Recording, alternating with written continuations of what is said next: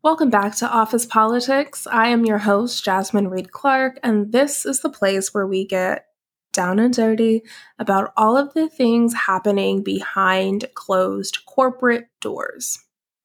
Except this episode, because we're talking about something that is happening out in the open, which is this very coincidentally timed newfound obsession with diversity, equity, and inclusion in the workplace. It's just so interesting. It's like all these companies woke up around June. What are the odds? But I do believe ultimately better late than never. And thank you for finally finding the resources to put towards D&I initiatives. With that said, a lot of companies are hosting, D&I trainings, hiring chief diversity officers, having vocabulary lessons, and defining the word microaggression for a lot of people. And while I think those tactics and steps are absolutely needed, essential, and well-intentioned, I think people are forgetting that that is not the overall or overarching point that we've been trying to make for centuries now. I don't think that diversity in the workplace can be solved in a 60-minute Zoom call. And somebody who shares that exact notion with me is TEDx speaker and best-selling author Minda Harts. She is author of The Memo, What Women of Color Need to Know to Secure a Seat at the Table. And she is basically being asked to talk and speak everywhere on the topic of D&I in the workplace. So I joined the list and I asked her to come on here, and we get into a lot. But rather than talk about how do we solve diversity in the workplace, she and I talk about intersectional feminism and how it goes beyond wage gaps and reproductive rights, the importance of psychological safety at work, self-preservation, and self-care during 2020, and why Black employees must pack lighter at work due to generational wounds. Yep, we got some pretty heavy hitters, but I also promise there's a ton of laughs. We take a lot of deep breaths together, and we learn what she has coming up in 2021. I'm really excited. This is a really special episode. Enjoy!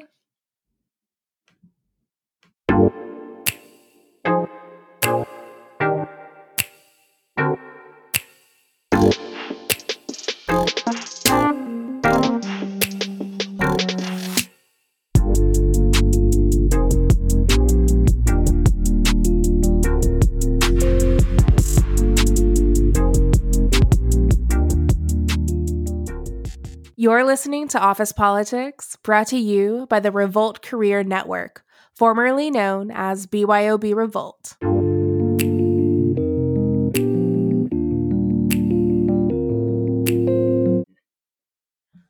Thank you so much for being on here today. I'm happy to be here, of course. Thank you for inviting me. Of course. I think the last time we saw each other was almost a year ago at the Riveter. I was at one of their events where you were a keynote speaker, and have things changed completely since then? That was the last time I was in Texas. Oh my God. And since then, because you were doing like a press tour for the memo, which we will get into in a moment. But I assume the answer is no, but could you have even fathomed that a year later you would be asked to speak anywhere and everywhere and really, revolutionizing people's lives drastically? It just seems like you had this meteoric rise overnight. Yeah, it definitely, it looks that way for people who probably come to my social media page are like, oh, look at this girl. She's everywhere, right? But I started planting those early seeds in 2015 that started to manifest over time. And even though, it feels like so much has happened in a short amount of time, but I remember those days where it felt like nothing's ever going to happen, right? No. Yes. Yes. Yeah. I'm in that season of my life now. I get it. And, so just to kind of let listeners dive into this, can you give a synopsis of the memo? I mean, truly, I think it is a must read. Really for everyone, but especially women of color who feel like they are not getting the advice that they need. But I would love to hear it in your words. Yeah, thank you for that. I definitely wrote it with the intention of a love letter to women of color, for sure. But as I started writing it, I'm like, you know what? This book is just as much a love letter to people who aren't of color, right? or men of color, to how you can support and be there for us. So I do, now looking back at it, I definitely feel it's for everybody should read it. But what I will say is, I wrote the memo out as a pain point that I was experiencing, right? Being the only woman, only Black woman in all my working spaces in a professional, that held a professional title. And I always just felt othered all the time, right? And I started to settle into that feeling like, oh, this just must be what work is going to be like for the rest of my life, right? And then I realized around the Trayvon Martin period that I realized that Black lives have to matter inside too, right? Our lives, our career lives have to matter inside the places we're working. And that's when I started to kind of think about, what could I do to shed light on the experiences of women that we don't typically talk about, right? So we talk about women all the time, right? You hear women all the time, but it's typically white women people are referring to, and everybody else is secondary or not even an afterthought. And so for me, the memo was really to say, hey, actually, we have experiences too, and let me tell you about them. And to that point, exactly, we have experiences, and they look different than white women. And you bring up, I think that's a perfect segue into something I've been reading much more about recently, which is intersectional feminism in the last few years. And I just recently finished Hood Feminism, which is fantastic. And I learned that feminism isn't just limited to like reproductive rights and wage gaps, which I am so guilty of that being at the front of my mind. Right. But it's also about gun violence, classism, education. What do you wish those who are scholars, spectators, commentators, speaking on behalf of or learning from intersectional feminism, what do you wish people would add to the conversation or get right? Yeah, I'm glad that you asked that question, because Hood Feminism is on my to-read list, so I'm really excited that you you said so it. Good. But I wish that people, I don't think we talk about the humanity part of it, right? And what I mean by that is, recently I was doing some roundtable discussions with some young girls of color for one of my next books that I'm writing. And I was asking them a series of questions, what do you feel about being, a Black girl or a woman of color in today? And one of the questions I asked them is, if you were able to write a memo to, white men and women, the parents in which you are, you go to the school with their kids, what would you tell them? And this reoccurring theme for them was being seen, right? Being able to say that, why can't you look at me how you look at your daughter, your mother, your sister? Like, why am I different than that? And I think part of this intersectional thing is that they would say, oh, I'm colorblind, I don't see color, right? But the thing is, in order to be able to see women, you have to see every woman, right? You can't be like, well, we have issues too. Yes, and right? Yes, as white women, you do have things you're dealing with, but you're never going to deal with some of the issues that people who look like us deal with, right? You're just never going to do that. And until you understand that there are differences, that's part of intersectional, right? We meet at different points in our lives. Until you can see what point I'm at and what point you're at, we're never going to get anywhere. And so I think that we don't humanize the conversation, right? We just lump everybody in. I have my hands up, because that is, if I had a memo to write to everyone, it's that the Black experience isn't a monolith. Like, it's so unique to everyone, and something I feel I may not articulate it the best, but I always felt now, but especially growing up, when you meet a white person, you don't make as many assumptions. I mean, we all kind of have stereotypes in the back of our head, but I remember I was just thinking about this the other day too. I remember I was like in 5th or 4th grade and this girl was like, oh, like, where do you live? And she was shocked to learn that I live in a house with 2 parents. And she was like, oh, I thought you would have lived in like one of the apartments on XYZ street and you know who your dad is. And it was that like, she truly meant it innocently, but that was the narrative that she thought all Black people had. And so that's always stuck with me. So I think realizing, humanizing each other is a huge one. I love that. Yeah. And something I want to ask you is, since writing the memo, is there an internal dialogue you have with yourself? Let me backtrack just a little bit. When Black Lives Matter had, I don't want to call it a resurgence, but I think just when more white people were joining the movement earlier in June, we had a lot of people wanting to learn and listen. And on one hand, I was like, hey, better late than never. Glad you're here. I'd rather you learn now than never. But there was also a part of me that, harbored some resentment, feeling like I've been talking about this. I've been inviting you to the conversation. I've been trying to get your attention. Did you go through any of that internal dialogue with yourself? And if you did you ever land anywhere?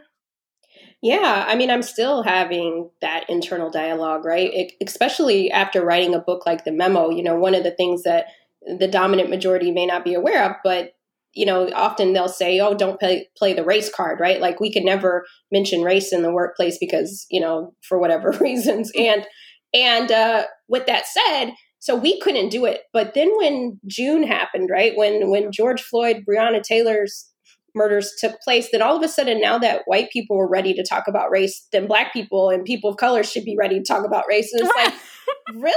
Like we've been waiting and now you're like, well, why aren't they telling me what's going on? And it's like that's probably the reckoning that I'm trying to have with myself, because it's like, yo, first of all, you should just apologize. Everybody should be giving apologies first. Like, yes. Sorry, we have not been a part of this conversation. We have not wanted to have it. And now that I'm ready, I apologize. I should have had this long conversation a long time ago. That's what I feel like we still haven't heard. I'm apology. They should be on apology tour. Like, yes. Like when celebrities get canceled and then they have to like go to all the talk show hosts. Exactly. Meet with the people of color delegation. You have to meet with like all, you know what I mean? Like apologies first, right? Let's start there. And it's just so interesting too, because I think people forget that work that we've been doing is emotionally taxing. I mean, this is life or death for us. Like this, for some people, I know there's been a sincere shift, and I don't want to generalize, but for some people, this is like, kind of like a nice self, like introspection exercise. Like that's not what it is for us. And knowing that it is something that requires so much of us, I think of you a lot because I'm like, wow, she has to have these conversations nonstop. And I know for me, how sometimes even I need to take a step back, but you are putting in the work 20-fold.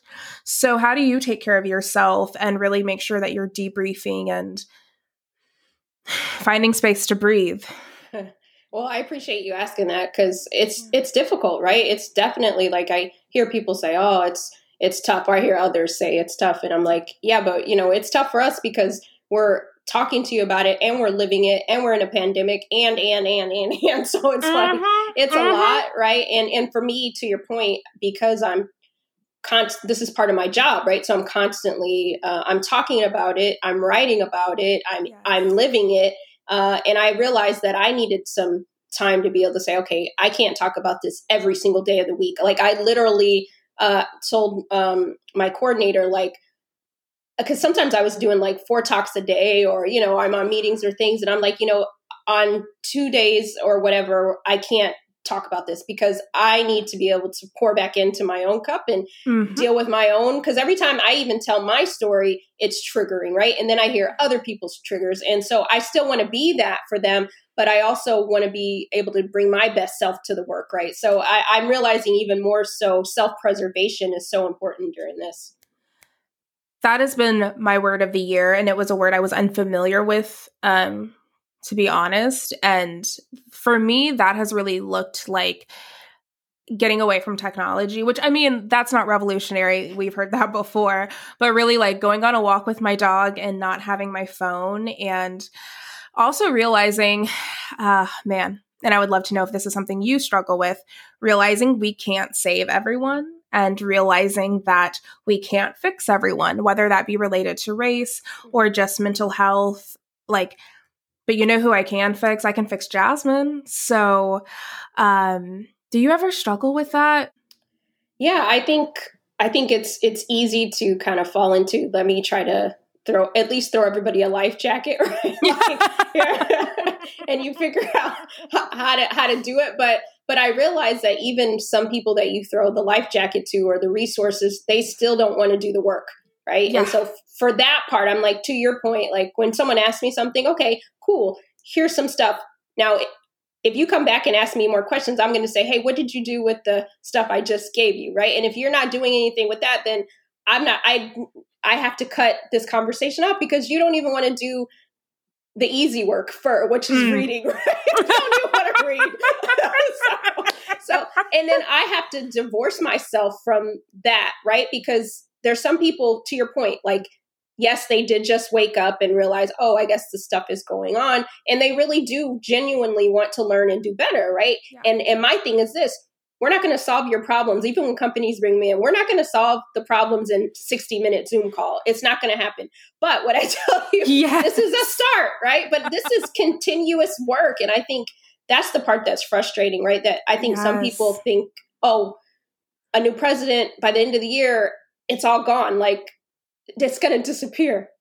And no, this is a lifetime of work, right? Like you may not even see the real benefits. This is the work that we're doing now may benefit the next generation. So it's like, are you in or are you out? You know? Yes.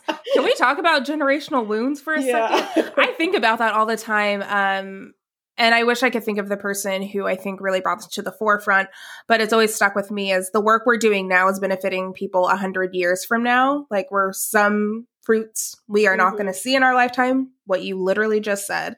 And we're still holding on to hurt, wounds, trauma, and triggers from 100 years ago.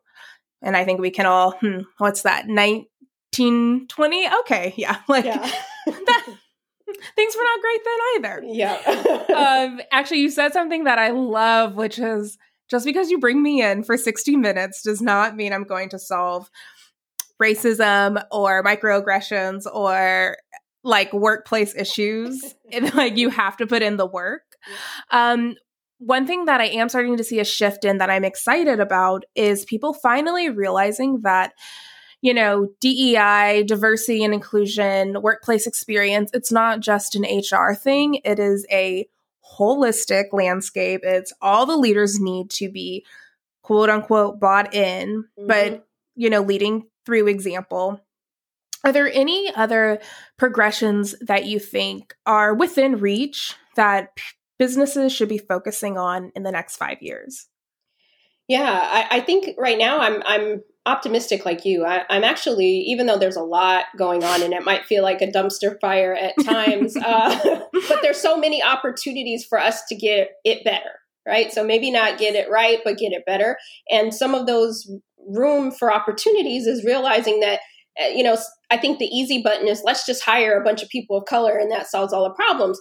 When yes, and right, it's not going to solve all your problem, but you should be hiring more. But I think what I'm seeing people do is realizing the cultural shifts that needs to happen inside their companies, right? So it's not necessarily about hiring 15 women of color. It's about what are we doing on the inside to make it ready so when women of color do walk through the door, they feel like they belong here. They feel like their voice and they're an asset. So I think some companies are realizing we got to do the work. And not only that, I'm seeing companies like Google who are doing like retention programs. Like, so it's not necessarily getting more people in the pipeline, which is important, but it's what about the people who are here? How are we leveraging and advancing them? Absolutely. And that's really where I think equity comes into play. And what you said, it's not just about seeing, a beautiful United Color of Benetton ad. Yeah. It's how are we making it so that they can have opportunities, take them, excel, all of that. And you brought up something too, another phrase that I wasn't familiar with until last year was psychological safety. Candidly, sometimes I think I don't even realize how much white privilege there is, but it is a white privilege to have that psychological safety at work. I think I just was like, wow, people can like not be worried about how they're coming off in certain meetings based off the color of their skin. But I think that's another thing that people have to remember is part of diversity and inclusion is feeling safe at work and feeling like you can be as authentic as you possibly can.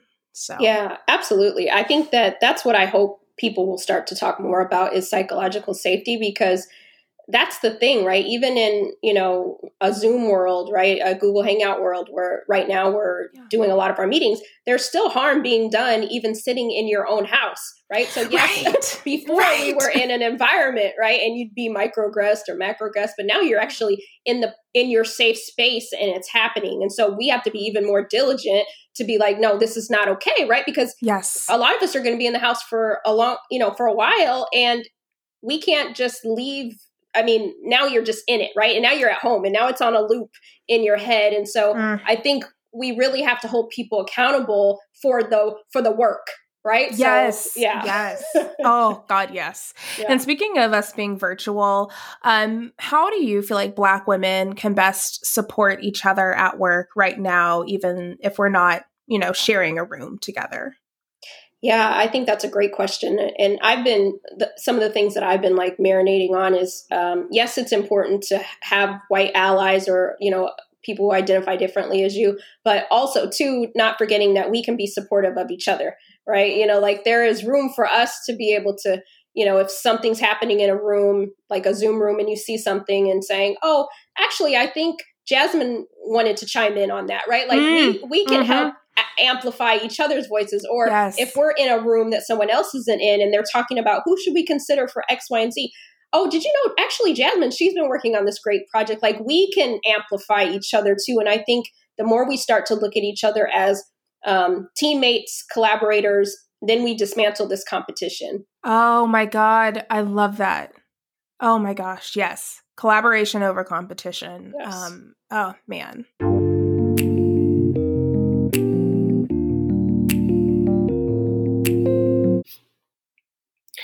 Okay.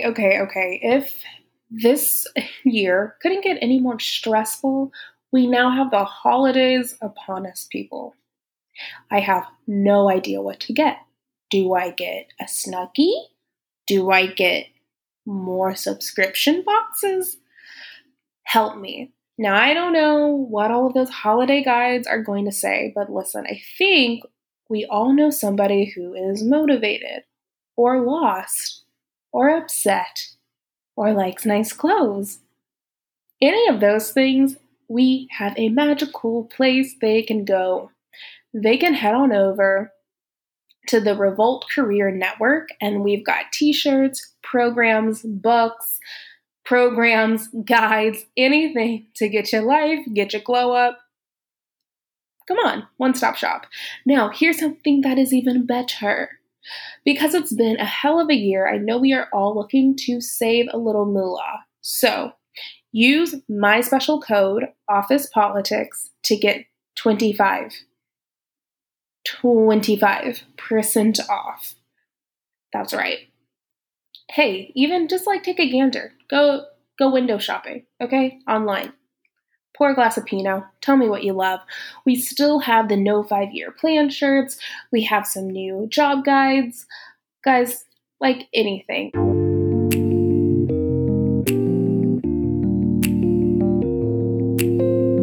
To go back to a little bit of the self-care, I know on Instagram I saw you riding your bike. Like, what else do you like to do in your free time?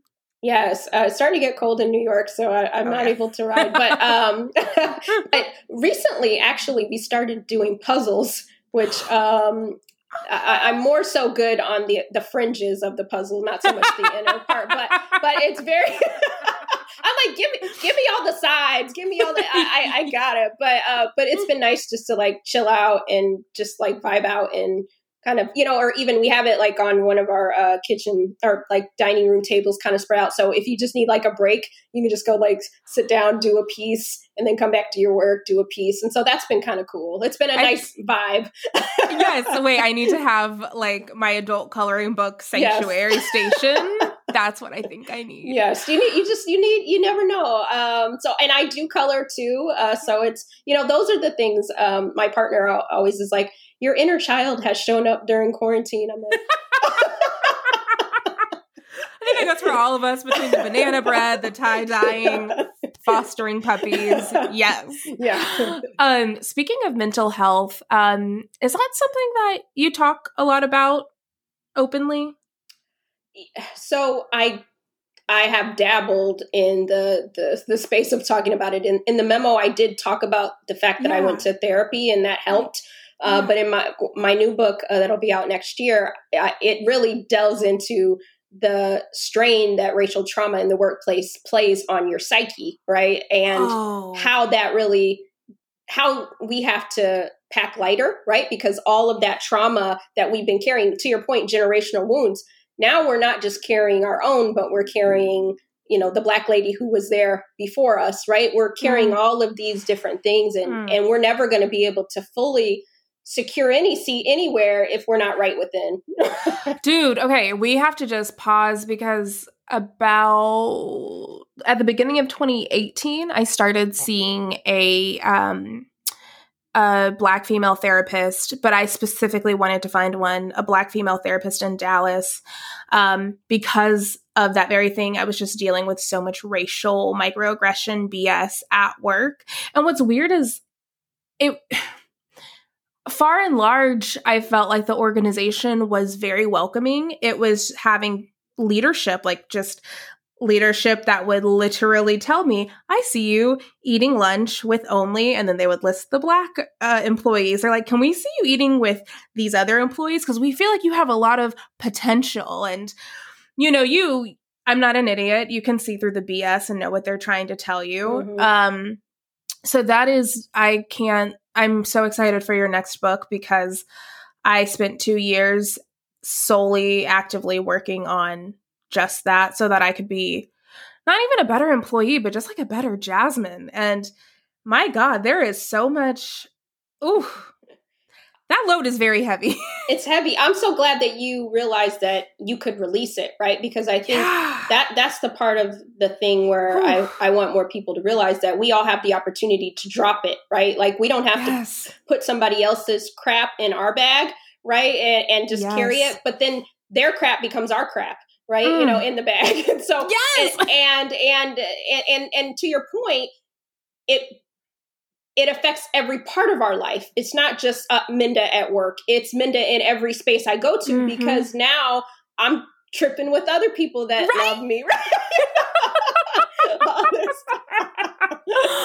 No, exactly. You so get it. And like it bleeds into your relationships, your partnerships. So I think my husband's also a lot happier that I'm no longer in corporate America. He's like, you just seem lighter. And I'm like, I'm dealing with this BS right now anyway. Yeah. I wanted to, before we get into the rapid fire, because you did bring up your next book, what other tidbits or sneak peeks can you kind of let us into? What can we look forward to? Yeah, so I thought the memo was very important to me for sure. But I really do feel like this healing part of us, this part, allowing the parts of ourselves, if not our whole selves, to heal, how revolutionary that will be for women of color all over the world, right? Oh my God, right? We're healed because look how amazing we are with a little trauma. Okay.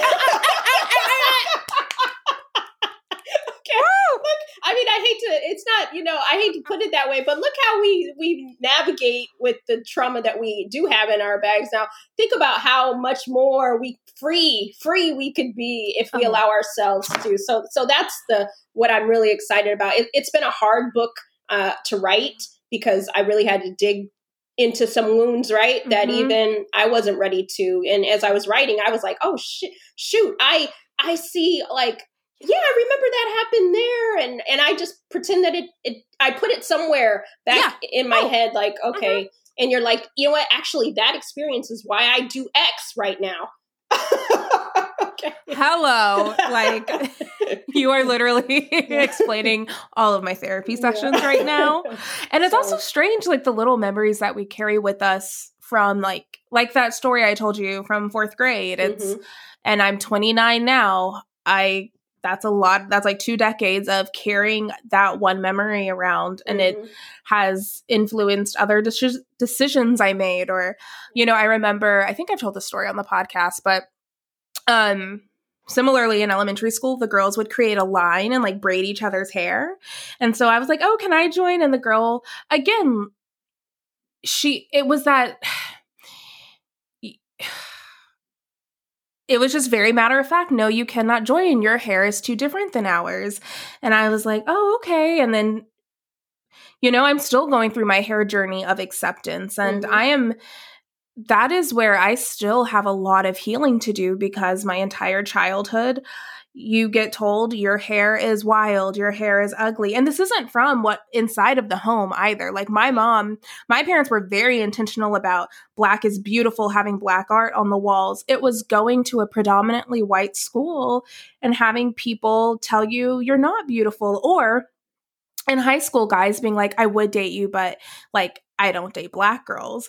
And and it's so matter of fact that you're like, oh, maybe it's, like you feel crazy for questioning, certain things. So all of that, I'm so glad you said that, because that's, so the book that I mentioned about the healing is, for us big girls, but I'm writing an adaptation of the memo for young girls of color. And I'm writing that right now. And I was writing a situation where when you hear that, because I went to predominantly white schools growing up, and they would say, oh, you're cute for a Black girl, or no, I didn't find, a homecoming date because nobody wanted to go with me. Right. And those things that, but I was everybody's friend. Right. But so those things that you see of yourself, and then later, you go back to your reunions and now everybody's like, oh, you're beautiful. And it's like, okay, yeah, that's a whole nother thing. But you see yourself through the lens of Becky and Stephanie and, and all of these things. And you're like, well, I'm cute too, but,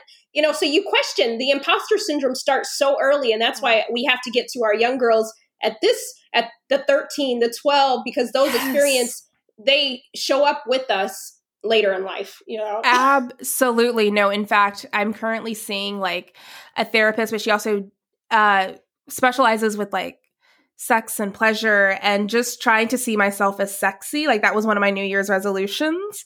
And, I have my husband who tells me like all day long, but again, when you don't get certain messages growing up, not that I think we need to go tell 12-year-olds they're sexy, believe me, before anyone twists my words. But I think when you keep getting friend zoned, or you're just cute, or cute for a Black girl. Cute for a Black girl. Yeah. It's like, oh, that'll be the name of your next book. Cute for a Black girl. That's a whole series, right? We just, in 2021, just come on over, Cute for a Black girl. Because that's some crap. That's some bags of luggage. Oh, listen, girl. If anybody wants to come help me unpack them, I'll start a whole new podcast. Cute for a Black girl. Cute for a Black girl. For Black History Month, we'll just have. No. Well, I am so excited to get into the industry rapid fire. Now, again, you can answer this as an author, CEO, anything. You can mix it up a little bit. But what do you feel like is the biggest misconception about your industry? I think the biggest misconception is that it's only for a DEI practitioner. This humanity work is for everybody. Okay. One more time. Humanity work is for everybody. Yes. Yes. What is the least favorite part about your industry? So I think that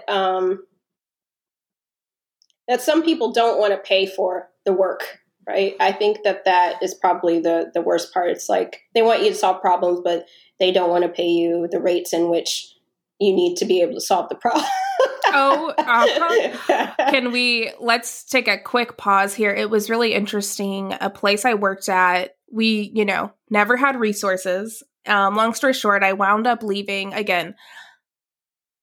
Far and large, my experience at that organization was good. But again, magically, we have no money for DEI, make it work for $20. But, after June happened, an old colleague was like, hey, I just want you to know, because I'd rather you hear it from me, we are now making budget to hire, a D&I officer, and a lot of the programs you did create are going to start getting implemented. And it's just that thing of like, why do we have resources when it comes into like saving our asses? Yeah. And then even outside of that, similarly, people want you to come and do speaker series, seminars, but don't want to pay for it. Right. But want to be able to post it on social media like, hey, look who we got. Yeah, so, right. But diversity is important. Yeah. I hate to throw in a follow-up question in our rapid fire, but I screwed up the flow. Actually, no, that is what this is for. No, I would love to know, how do you self-advocate, or like, because one thing I'm still trying to work on is stepping away. Like, not all money is good money, and don't say yes to every last thing. How do you make sure that you're advocating for yourself?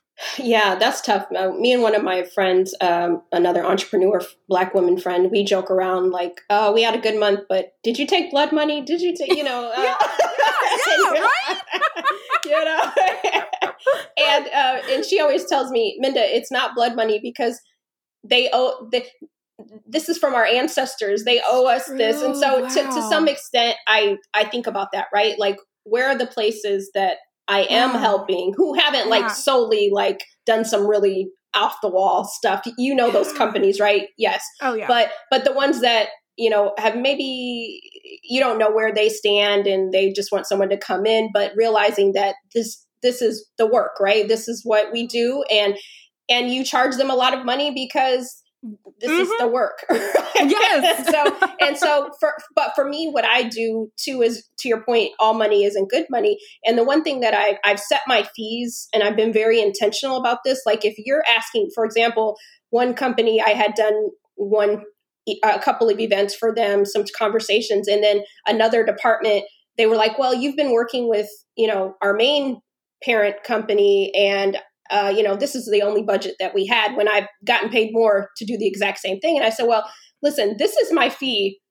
This is what you've already paid me in another realm. I said, so, if you're not able to do this, then I'm not able to do that. So if you, this is just it, because to your point, it's so taxing. I love the work that I do, but I also, this is my job, right? And so no one's going to ask you to do your job for free or less than, or they shouldn't. Right. Exactly. And so that's what I keep in my mind. Right. And realizing that when you do decide to work for yourself, you do have some leeway, a little bit at times, depends on the season, what you can push and what feels good to you. Right. And what you can sleep at night with.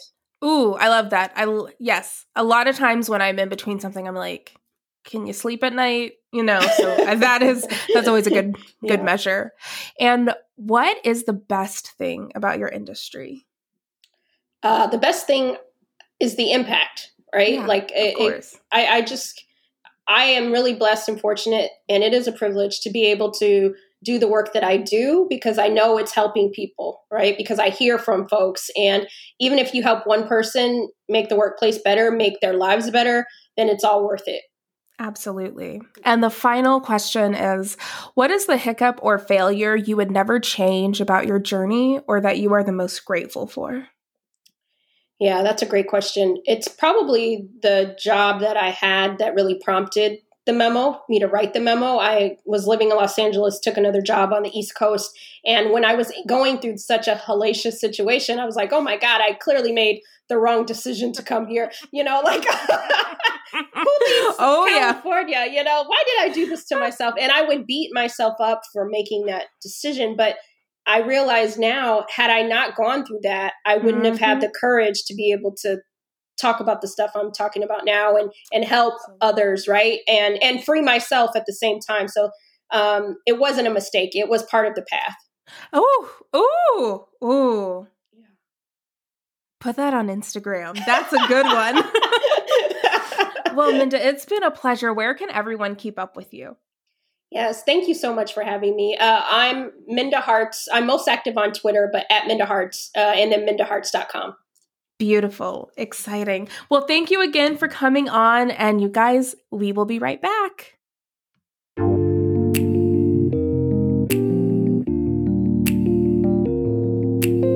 This year has been crazy, and we are all adjusting to our new normal during these uncertain and unprecedented times. Yes, I am here to tell you that again.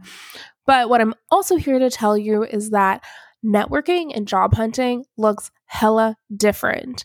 Thankfully, your girl here is a former HR manager and recruiter.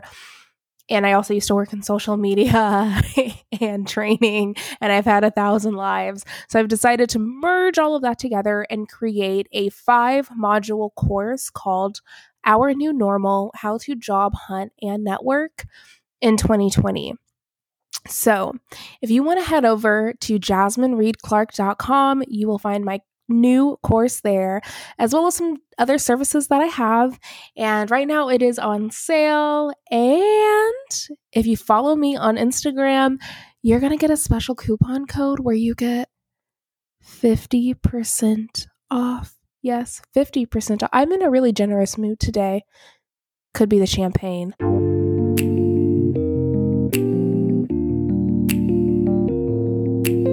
Thank you guys so much for tuning in to today's episode. If you have any feedback or you just want to add to the conversation, please make sure to follow us on officepolitics.podcast on Instagram, or feel free to look me up on Instagram, Jasmine Reed Clark. I would love to continue the conversation. And please make sure you go and you check out Minda on all of her platforms. Until next time, bye y'all.